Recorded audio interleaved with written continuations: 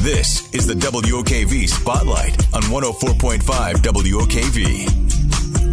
With the first pick in the 2022 NFL Draft, the Jacksonville Jaguars select Travon Walker.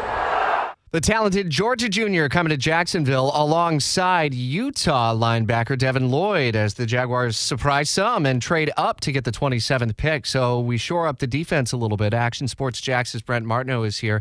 And as we look into the weekend rounds at the NFL Draft, who do you see the Jaguars ultimately turning to, either in terms of talent need or even players who might still be on their draft board? Yeah, I think they'll tell you it's best player available. When you have 65 and 70, those are the next two picks. Those are third-round picks. Jags have to sit and wait and see how the board drops.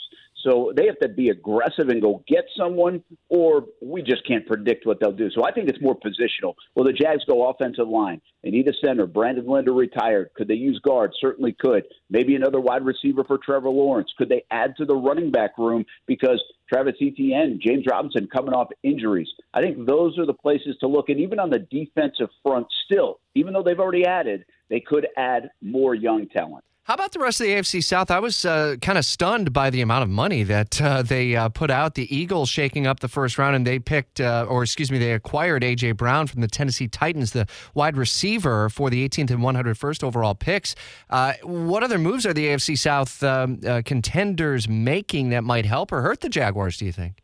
It's really the most important thing to measure the Jags against. If you want to go to the playoffs, you got to win the division usually. Houston, Derek Stingley Jr., really nice player at 3, but surprised some folks taking him that high. Then they pick an offensive lineman. So I don't think people are scared of what Houston did, and they have a long way to go. You look at Tennessee, you can make the case they actually got worse by trading A.J. Brown away. Now, they get Treylon Burks, but he's not A.J. Brown right now, and that's a projection play by the Titans. They just obviously didn't want to pay that contract to Brown. And then the Indianapolis Colts, who kind of are just sitting there with a pretty good roster. Their big move came in the offseason when they acquired Matt Ryan. So I think the Jags have closed the gap a little bit. Still a lot of work to do, and only the fall will really tell if they've closed the gap. Any other local stories that are developing, kids who are finally achieving their dreams or will be over the course of the weekend?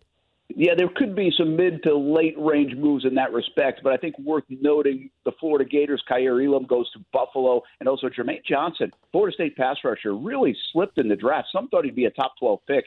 He ends up going number 26 to the New York Jets.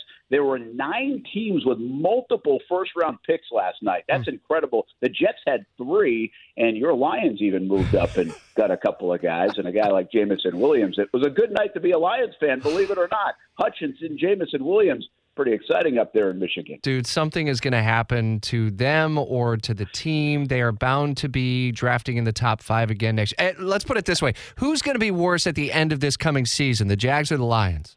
I feel like I'm hoping the Lions, but you're too nice of a guy, Rich, to have to cover the Jags and root for the Lions. Oh, I know. It's awful. Especially this year when they play each other in Detroit, too.